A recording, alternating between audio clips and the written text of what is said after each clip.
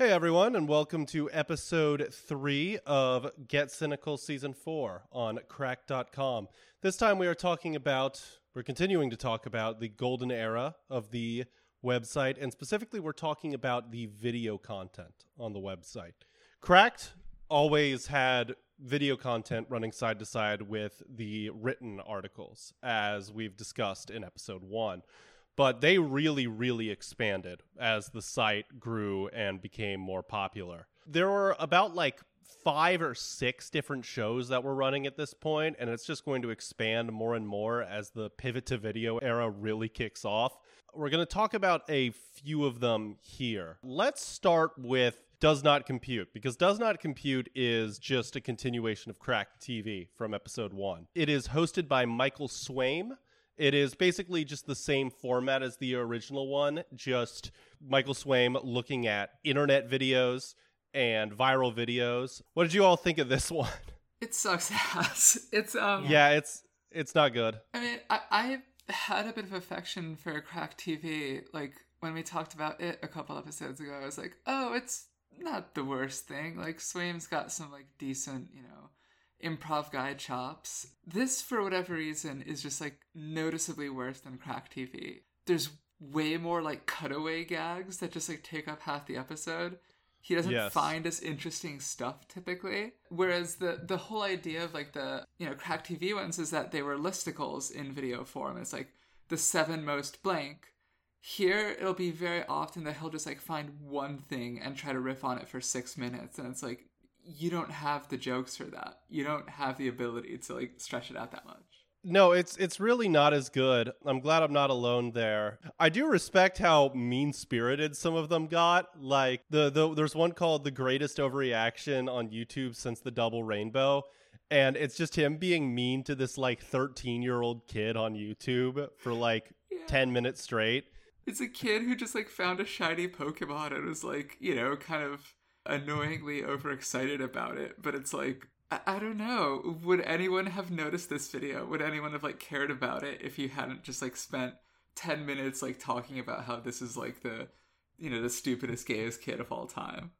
No, absolutely. It's so funny. It's just this little kid just freaking out, and the whole time Michael Swaim's just you're a fucking loser. You should be doing things real kids should be doing, making bugs fight or whatever. It's almost impressively mean-spirited. And then you said, there's another one called 5 People Who Are Way Too Good at Crappy Jobs. And you just said, this is just a human interest segment on the local news, but with, added cutaway jokes. Yeah, it's here's people who do competitive, bartending or, pizza making or whatnot. And it's there's such a thin veneer of look at this crazy random internet shit, when it's no, this is stuff that has been around for decades, as just local man wins bartending competition.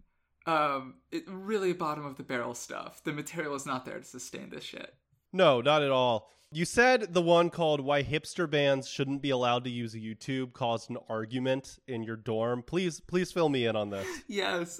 So I mentioned, I think, in our first episode that one of my roommates in college was a huge Crack.com guy, the military gentleman. And he would just watch Crack.com videos on the living room TV of our dorm. Another of the guys in our dorm was a huge Dan Deacon fan. And when Dan Deacon catches strays in the second half of this episode, they genuinely got really upset at each other. It's how dare you insult Dan Deacon? How dare you insult Cracked? And they mended that fence, but it genuinely took them a while, and it was the tensest that dorm room ever was. Of are you standing with Dan Deacon or with Michael Swaim? That's so funny too. When I saw that, the first one was just some hipster Christian band. It was oh, this is just some indie folk asshole that they found. Yeah. And then the second one is literally fucking Dan Deacon, who is very popular and very successful. And it was man, reasons why rappers shouldn't be allowed to use SoundCloud. And the first one is just some random 16-year-old they found where the gain is cranked all the way up. Yeah. And then the second one is just Lil Uzi Vert or something. Yeah. Look at these fucking assholes. It's also just so horrifically outdated in terms of that video came from, I think 2013, and the making fun of hipster jokes were like already played out, you know, in kind of the late 2000s. Like they just like throw off a mention to the Arcade Fire here, and it's like, you're talking about Reflector, the Arcade Fire album that nobody ever fucking listened to at this point. I listened to Reflector. I like the title track on Reflector. It's a good title track's good. Yeah, I like the Orpheus song. Anyway. Orpheus. Yeah, no. All right. We are now a podcast about appreciating Reflector. Yeah, just Reflector though. I think Funeral sucks. But Yeah. no, it's just it's the same thing but worse. The recurring thing I'm going to say in this section is, why are these scripted? Because like all of these videos, including the ones that are okay, they have like the air of bad improv about them. Mm-hmm. And it's like improv always feels like it's fun for the people doing it, but not for the people watching it. What all of these are, on the other hand, is like, this is like badly scripted in a way that feels like bad improv. And it probably would have been funnier if they just let like these people riff or whatever, or just, you know, not doing this. It feels to me like the contrast that I draw immediately, obviously there's like the huge Instant Tosh.0 comparison, but like that guy has presumably a whole writer's room, right? The contrast here is more to like Ray Williams Johnson, where it's like, that's also scripted, and it's also just like doing corny reactions to like vaguely weird internet clips, but those reactions are always so minimal in terms of like, wow, this one's gay and fail. Whereas like Swaim in Does Not Compute will just like show 5 seconds of a clip and then be like, okay, I now have 90 seconds of like really over-scripted riffs to react to that with. What this reminded me of, and I mean this entirely as an insult, is that it reminds me of fucking Critical on YouTube, who does the same shit where he'll watch internet videos and riff on them. Yeah. He is not scripting out his shit, and he is, and again, I do not mean this as a compliment to fucking Critical. He is funnier than this. No, Esther and I are huge fans of him for exactly one clip. Yes, okay. Yes. It's the one where, what's that guy's name? Sneeko was like pointing guns at him, and he just like replies by being like, "You imbecile, those are not clips, those are mags," and just pulling out a bunch of guns himself. And just doing like logic pedant stuff while pointing assault rifles at the camera.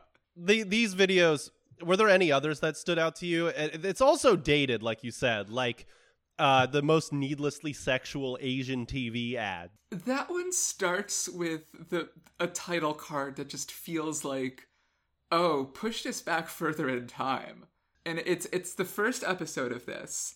And after like an opening segment where he does like the clippy thing again, and it's with like a corny like Chinese American YouTuber who's like doing, you know, like ironic blackface and whatnot. He just says that shit was funnier than Does Not Compute, by the way. That the racist Asian YouTuber yeah doing blackface.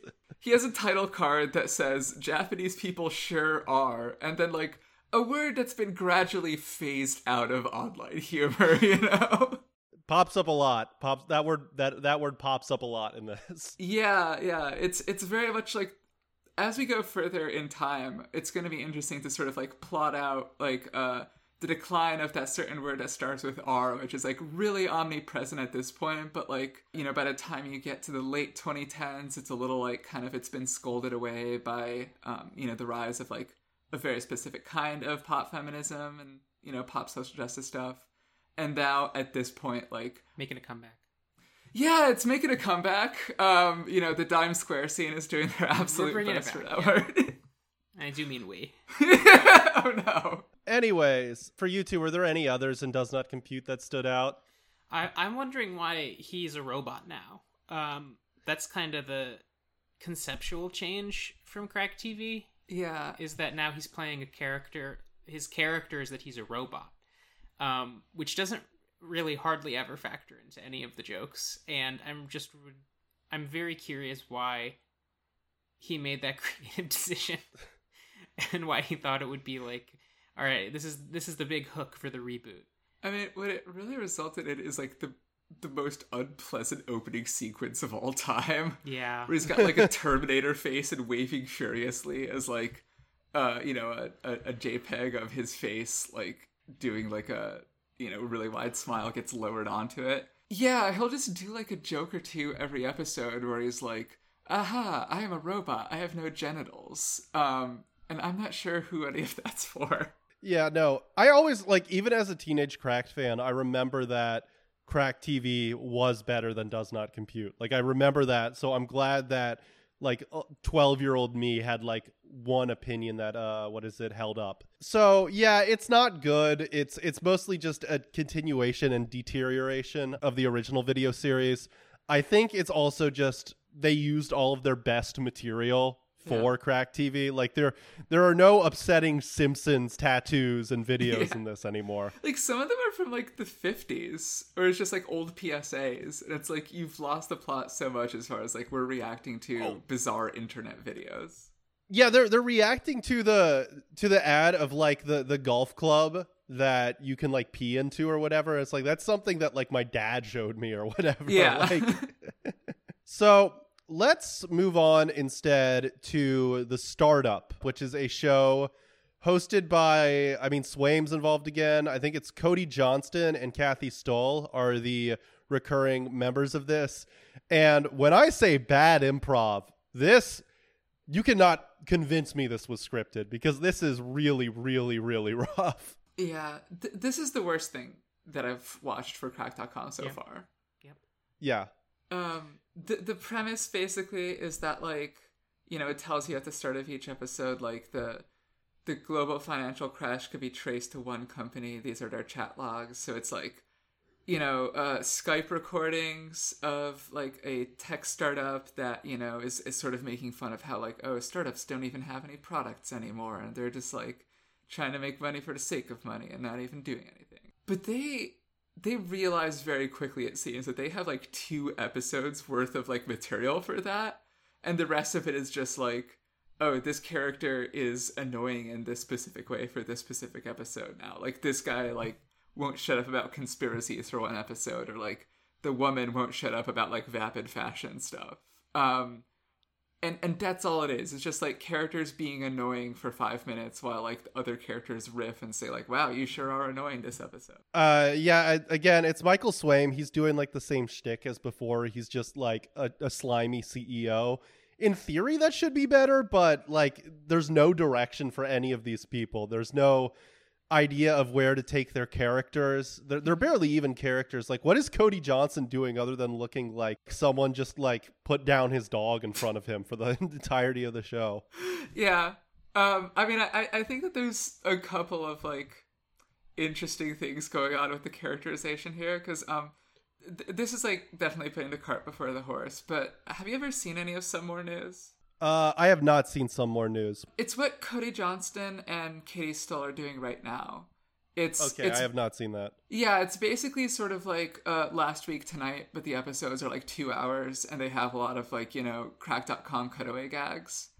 But like, yeah, I've seen like a couple of those. They're like, you know, not the most offensive thing if you just want to like have something on in the background while you're doing something else, and you get to hear like sort of correct political opinions, and you don't have to like focus too much on the annoying jokes. But like both Cody and Katie are like 40 at this point, and their characters are both like, you know, ooh, constantly talking like this all the time, just for like the purpose of like, you know, desperately trying to wring out comedy out of material that's not funny. But like you look at them 10 years back, and it's like Cody's character in this, I think, is supposed to be that he's like the hip stoner burnout guy, and Katie's character is that she's like the vapid pretty whore. But like it's so sad to just see both of them like chart that course of like, well, we can't inhabit those characters anymore, so I guess we're both like wacky quirky newsmen now. I really want to compare these series to what The Onion did when the pivot to video era really kicked off, because that shit ruled. The Onion made some of the funniest fucking video content in internet history doing that. Judge Appraisal is one of the funniest things of all time. Sex TV is so fucking funny. They absolutely knocked it out of the park, man. There was a period in the mid 2010s where the AV Club in general was just fucking cooking, and The Onion was doing the best with that. But this is very like knockoff version of that. Like we don't know comedy writing. We know comedy and we know writing, but we don't know comedy writing. And that's what the vibe I get from some of these are. Especially in the episode which you all highlighted, how not to get away with sexual harassment.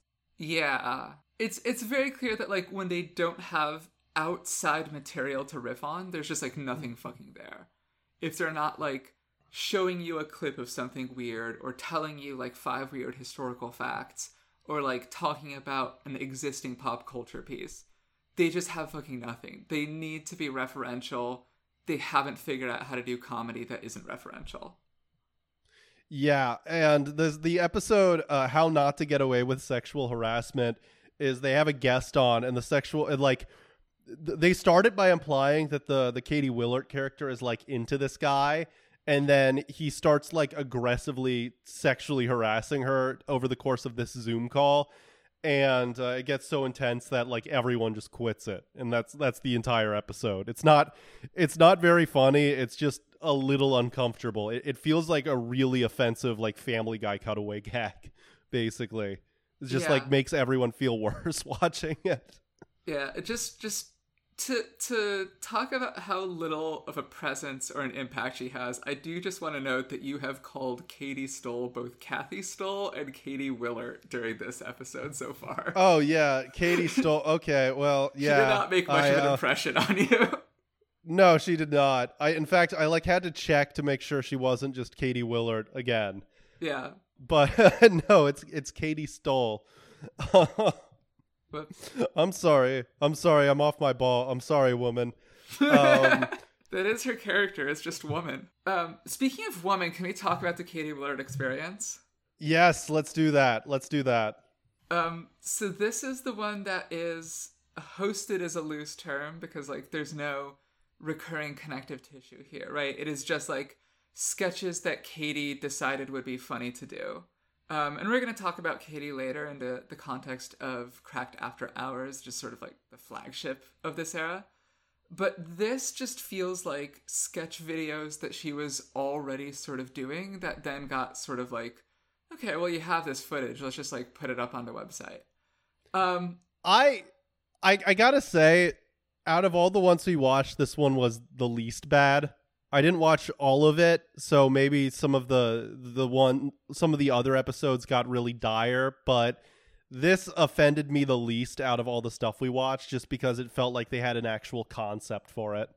So, of the ones you watched, which one or ones are you talking about as like not that bad? So I watched the Why Women Are Better in Sports according to movies. I think it's like women are always better at sports in movies than men. This one is not good, I will say. I cherish the comments. So I didn't look at the comments for many of these, but you told me to look at the comments on the sports one. And yeah, do we want to read some of these suckers out, what they think about Katie? Yes. Esther, would you like to read these? Katie Willard is amazing and exceedingly attractive. Katie Willard is the one woman that makes me want to question my sexuality at times. Yes, I am not a male. I am female. The way the woman, like the 5 women in the comments section, were always dragged down to talking like the men in the comments sections is really, really grim. I cannot stop laughing my ass off. I'm beginning to think that Katie is my spirit animal. Katie is hot. I don't know why. Jesus, she makes me horny. I shouldn't be saying this publicly. Is the glasses? The attitude? I'm sorry. Worst part, I'm not being ironic. I'm not intending to end this paragraph with a funny comeback. I suck at this. The male BPD Redditor wrote that. Whatever. I want to jack off to this woman, but everyone leaves me anyway. I think I finally figured out what weirds me out about Katie. She has a lunch lady chin. Not a double chin. Just the chin of a lunch lady. That's so cruel. What the hell? I kind of want to be Katie's pair of wit pants. Damn, she has a sweet ass.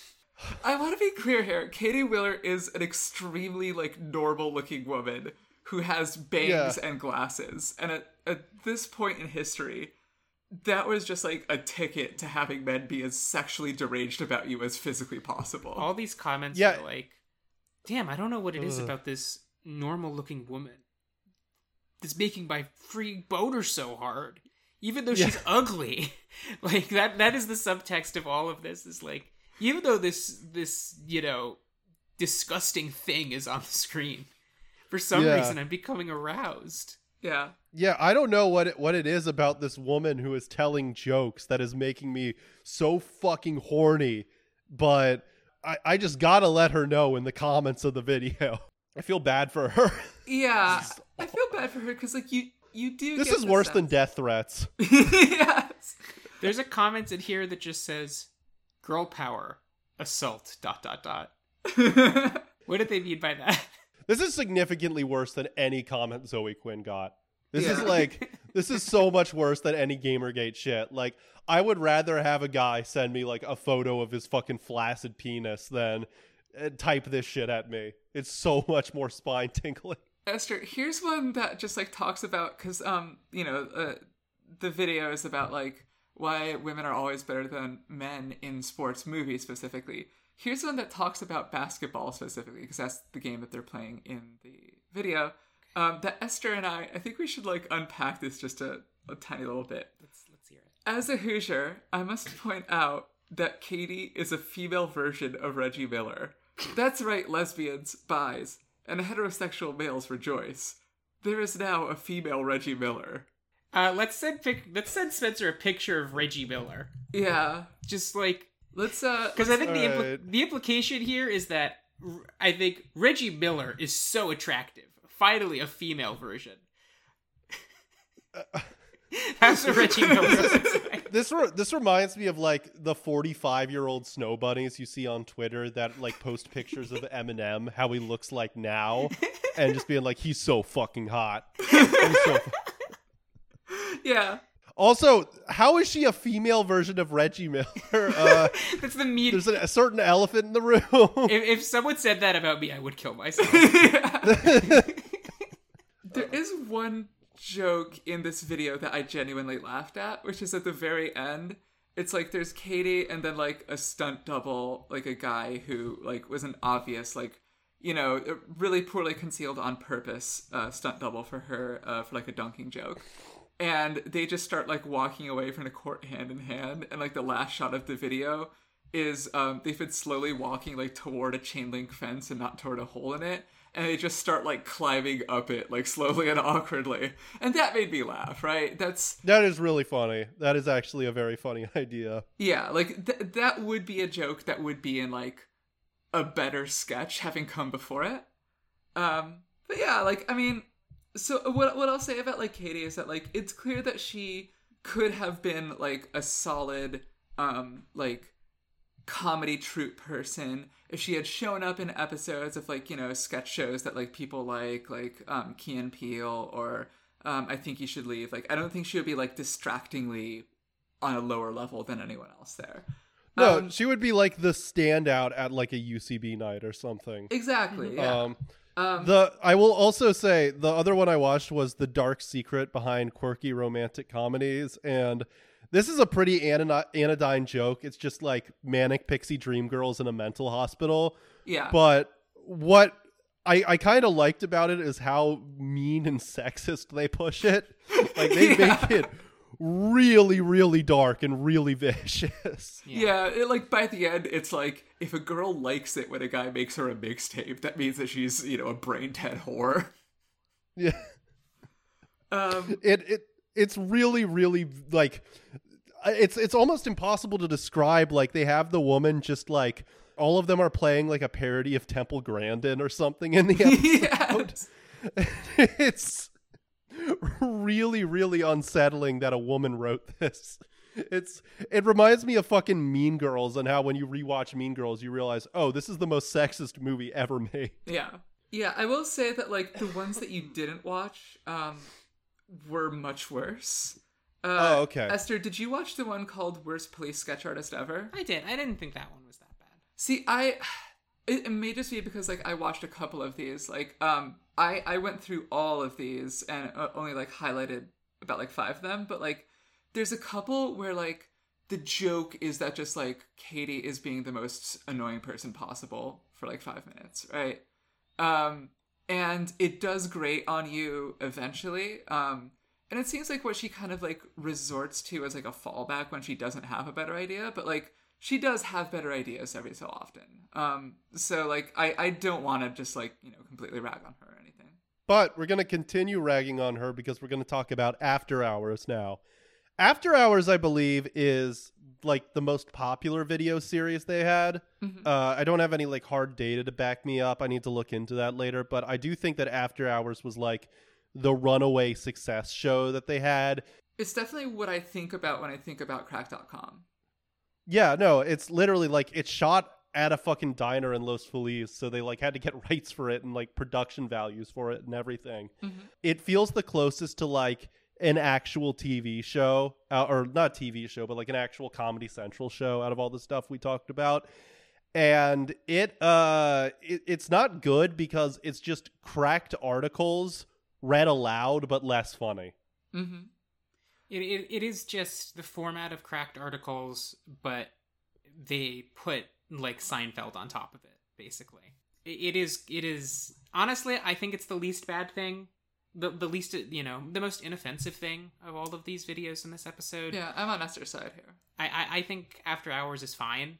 Like, it slides directly off my brain, but it is like, they were in their bag when they were making After Hours, because this is just what they're good at, or what they were the least bad at least. Yeah. It's just like, you know, pointing out plot holes and like weird things you never considered about 80s movies in a format that is just like friends shooting the shit. It's very TV tropes. It's very like, some of it is about like plot holes and like secret darker reads that you never realized, but like a lot of it is also just like, hey, have you noticed that like 4 different movies do this specific thing?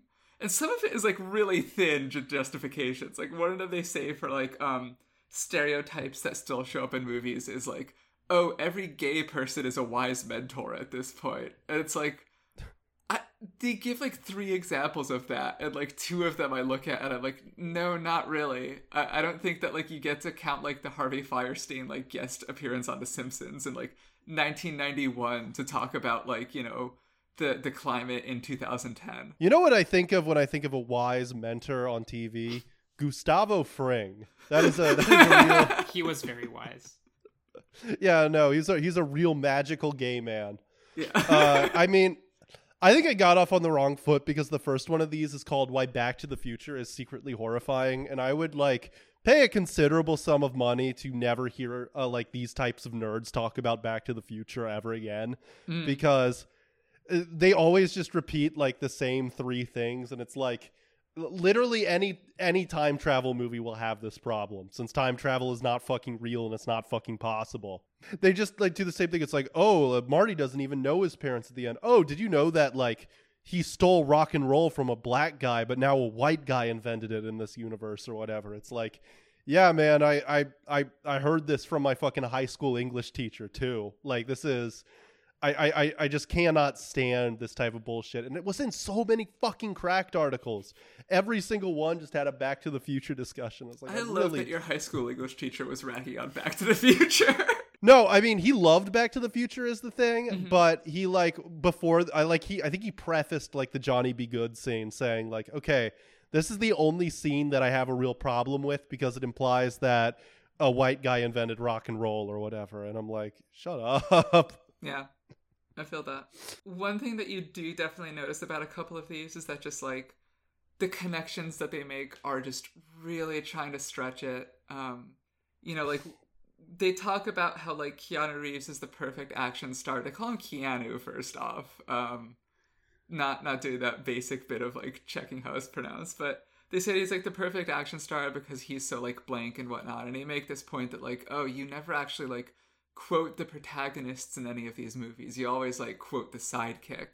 But it's like, no, people quote Neo all the time, or like they did, you know, when those movies had like more cultural impact. They would say like, whoa into Keanu voice, or they would say, I know Kung Fu or whatnot, right? Yeah. So there's just a lot here where it's just like, you kind of wait for the riff to run its course a little bit, because they're like, okay, well, they've decided that this is something that is true 100% of the time, and for the video to go this way, they have to just like keep pretending like that. But I think the thing that makes this like the least offensive part to me is that there's like 4 consistent characters in it. And so like Esther said, you do get a bit of like Seinfeld tossed on top of it, right? It's much Yes. worse than Seinfeld, but you do get a bit of sense of like, oh, these are like people that have traits that like make consistent jokes that you get to like enjoy just a little bit. And you could do a lot worse than that as far as these videos. Yeah, I will say I did enjoy the episode called "Why Peter Pan is Propaganda for Perverts," because I did not know that the author of Peter Pan was a pedophile, and I just want to say, author of Alice in Wonderland, also a pedophile. There's so many of those. Yep. It's such a That's funny the better recurrence. known one, I think. Yeah. Yeah, no, the Peter Pan one fucking got me though, especially his family members saying he wasn't attracted to men, women, or children. Yeah. That was a pretty funny find. He hates everyone equally. Yeah, no. Oh, I also got to say, just to return to Does Not Compute, in one of the episodes, they talk about like most insane internet personalities, and they talk about a few that like, had a fucking like Terrence Malick flashback seeing them. Like Boxy came up. Yeah. Boxy, he was riffing on Boxy. But the one that really got me was fucking Copper Cab showing up. That was a real like, man, the sands of time they've just gone by. If you all don't remember Copper Cab, he was this guy on YouTube who was clearly doing this for attention. He was just this ginger kid who was like pretending to get mad at shit for attention. Mm-hmm. And the section that they had was like they like edited so him and this girl were talking about, does penis size matter? And now that I'm older and know that this guy is clearly just doing this on purpose, it is so fucking funny just saying like him going like, girl, it's been scientifically proven that girls can only feel like 2 inches. They've done studies on this. Yeah. If I could just add on to that a little bit, like, it's something that Swaim just seemed to not realize, that like a lot of these were sort of like in on what he perceives as a joke. Like there's another one where it's like this, thirst trap, like frankly like soft porn YouTuber called like Hannah Minx, who would like do these Japanese lesson videos that were clearly just like an excuse for her to like, get people to masturbate to her, right? And Swaim just like spends several like parts of that episode, because she's like the cutaway gag for that one basically, right? It's like the clips of, is my co-host. And he just keeps being baffled where it's like, she's not teaching that much Japanese in this. And it's like, no, like, that is the point. Like, nobody who is, like, clicking on those videos, like, did it deliberately to, learn Japanese. She's not trying to teach Japanese. Everyone knows the score about this except you, apparently. Yes, 100%. Finally, we've got to talk about the last series in this bunch. That was Stuff That Must Have Happened. And this one is also like pretty harmless, but it gets kind of interminable fast. The first one is called Stuff That Must Have Happened, the Little Mermaid cover approval, where they talk about like the poster for the Little Mermaid having like a secret penis on it. Yeah. It's pretty standard cracked stuff or whatever. It's pretty, I don't know. I did laugh at the punchline where they spend like 5 minutes arguing about like, okay, there is a penis on the cover. And then at the very end, they say, I'm not changing it. It's like, fine, whatever. Yeah. That is a solid little punchline. The one that was more interminable was the worst decision ever made in the Harry Potter universe. Yeah, because like people have made the core joke of like, LMAO, why is there an evil house? Like since those books came out, right? But this just like kind of drags that out to the most like, it feels very like high school like film project that you're making for a class type thing. Where like you think that the joke that can sustain this whole thing is to have the evil guy say like, ah yes, I love murder. I mean fun. Just for like 5 minutes in a row. Just unbelievably boring. A lot of these are just jokes that have already been made on crack.com probably. Yeah. And they just like turn it into a sketch feature.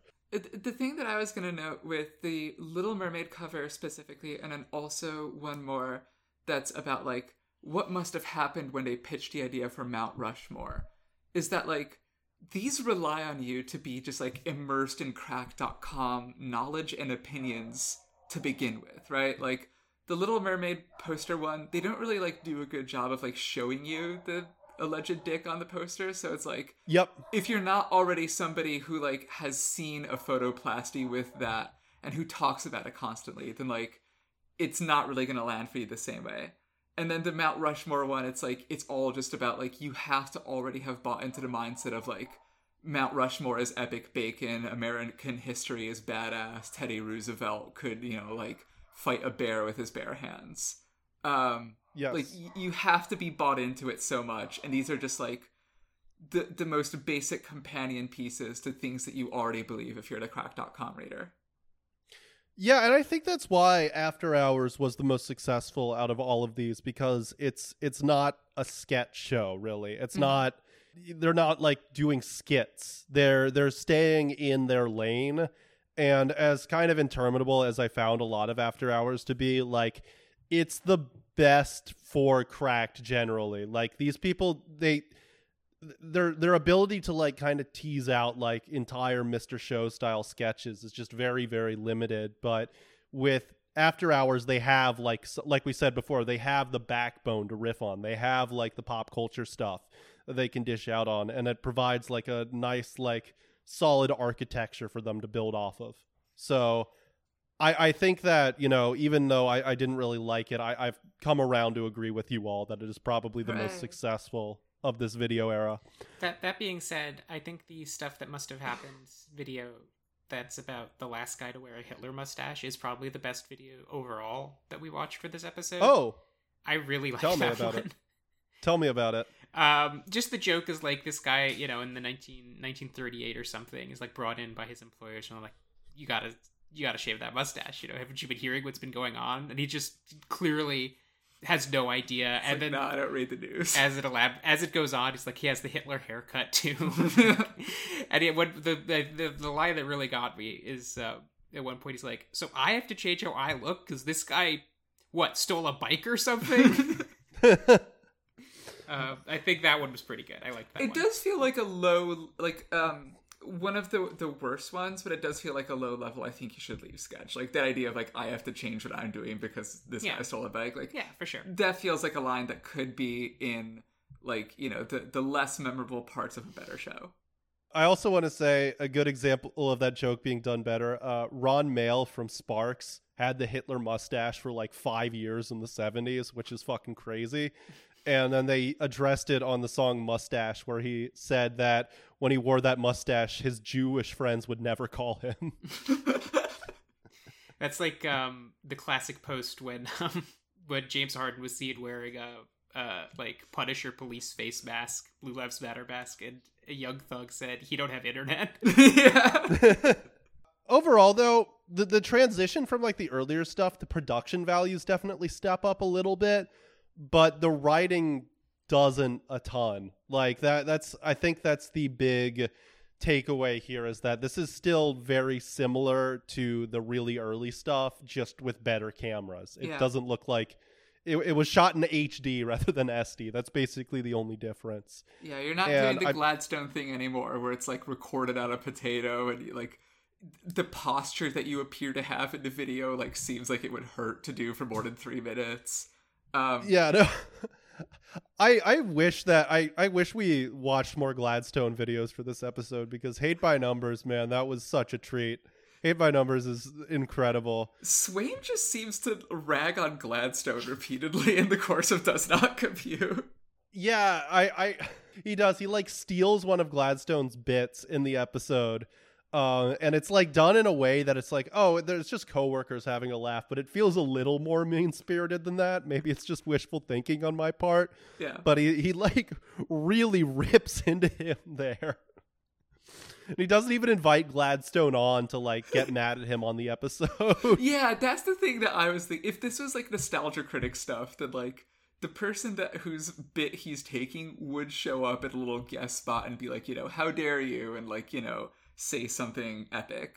But he doesn't even have Gladstone on. He didn't care that much to just like give him the guest spot. He's just like, no, I'm gonna steal your music, I'm gonna steal your bit, and then I'm gonna call you a pussy. Yeah, no, it's very, very funny how just in my head he was just at the very, very bottom of this fucking circuit, which does seem true, because when I talked to a guy who worked for Cracked and I told him the Gladstone knows, like the stuff about Gladstone being a creep, he was like, really? I didn't even know that. Yeah, nobody knew who he was, really. He would just show up sometimes. Anyhow, that is it for the Cracked video era part 2. Join us next week. So after this, Cracked is really going to pivot hard into doing more serious writing and serious journalism. They are going to turn into a mix of like the Mary Sue and Vice News coming up very soon, and one of the strangest pivots in internet history.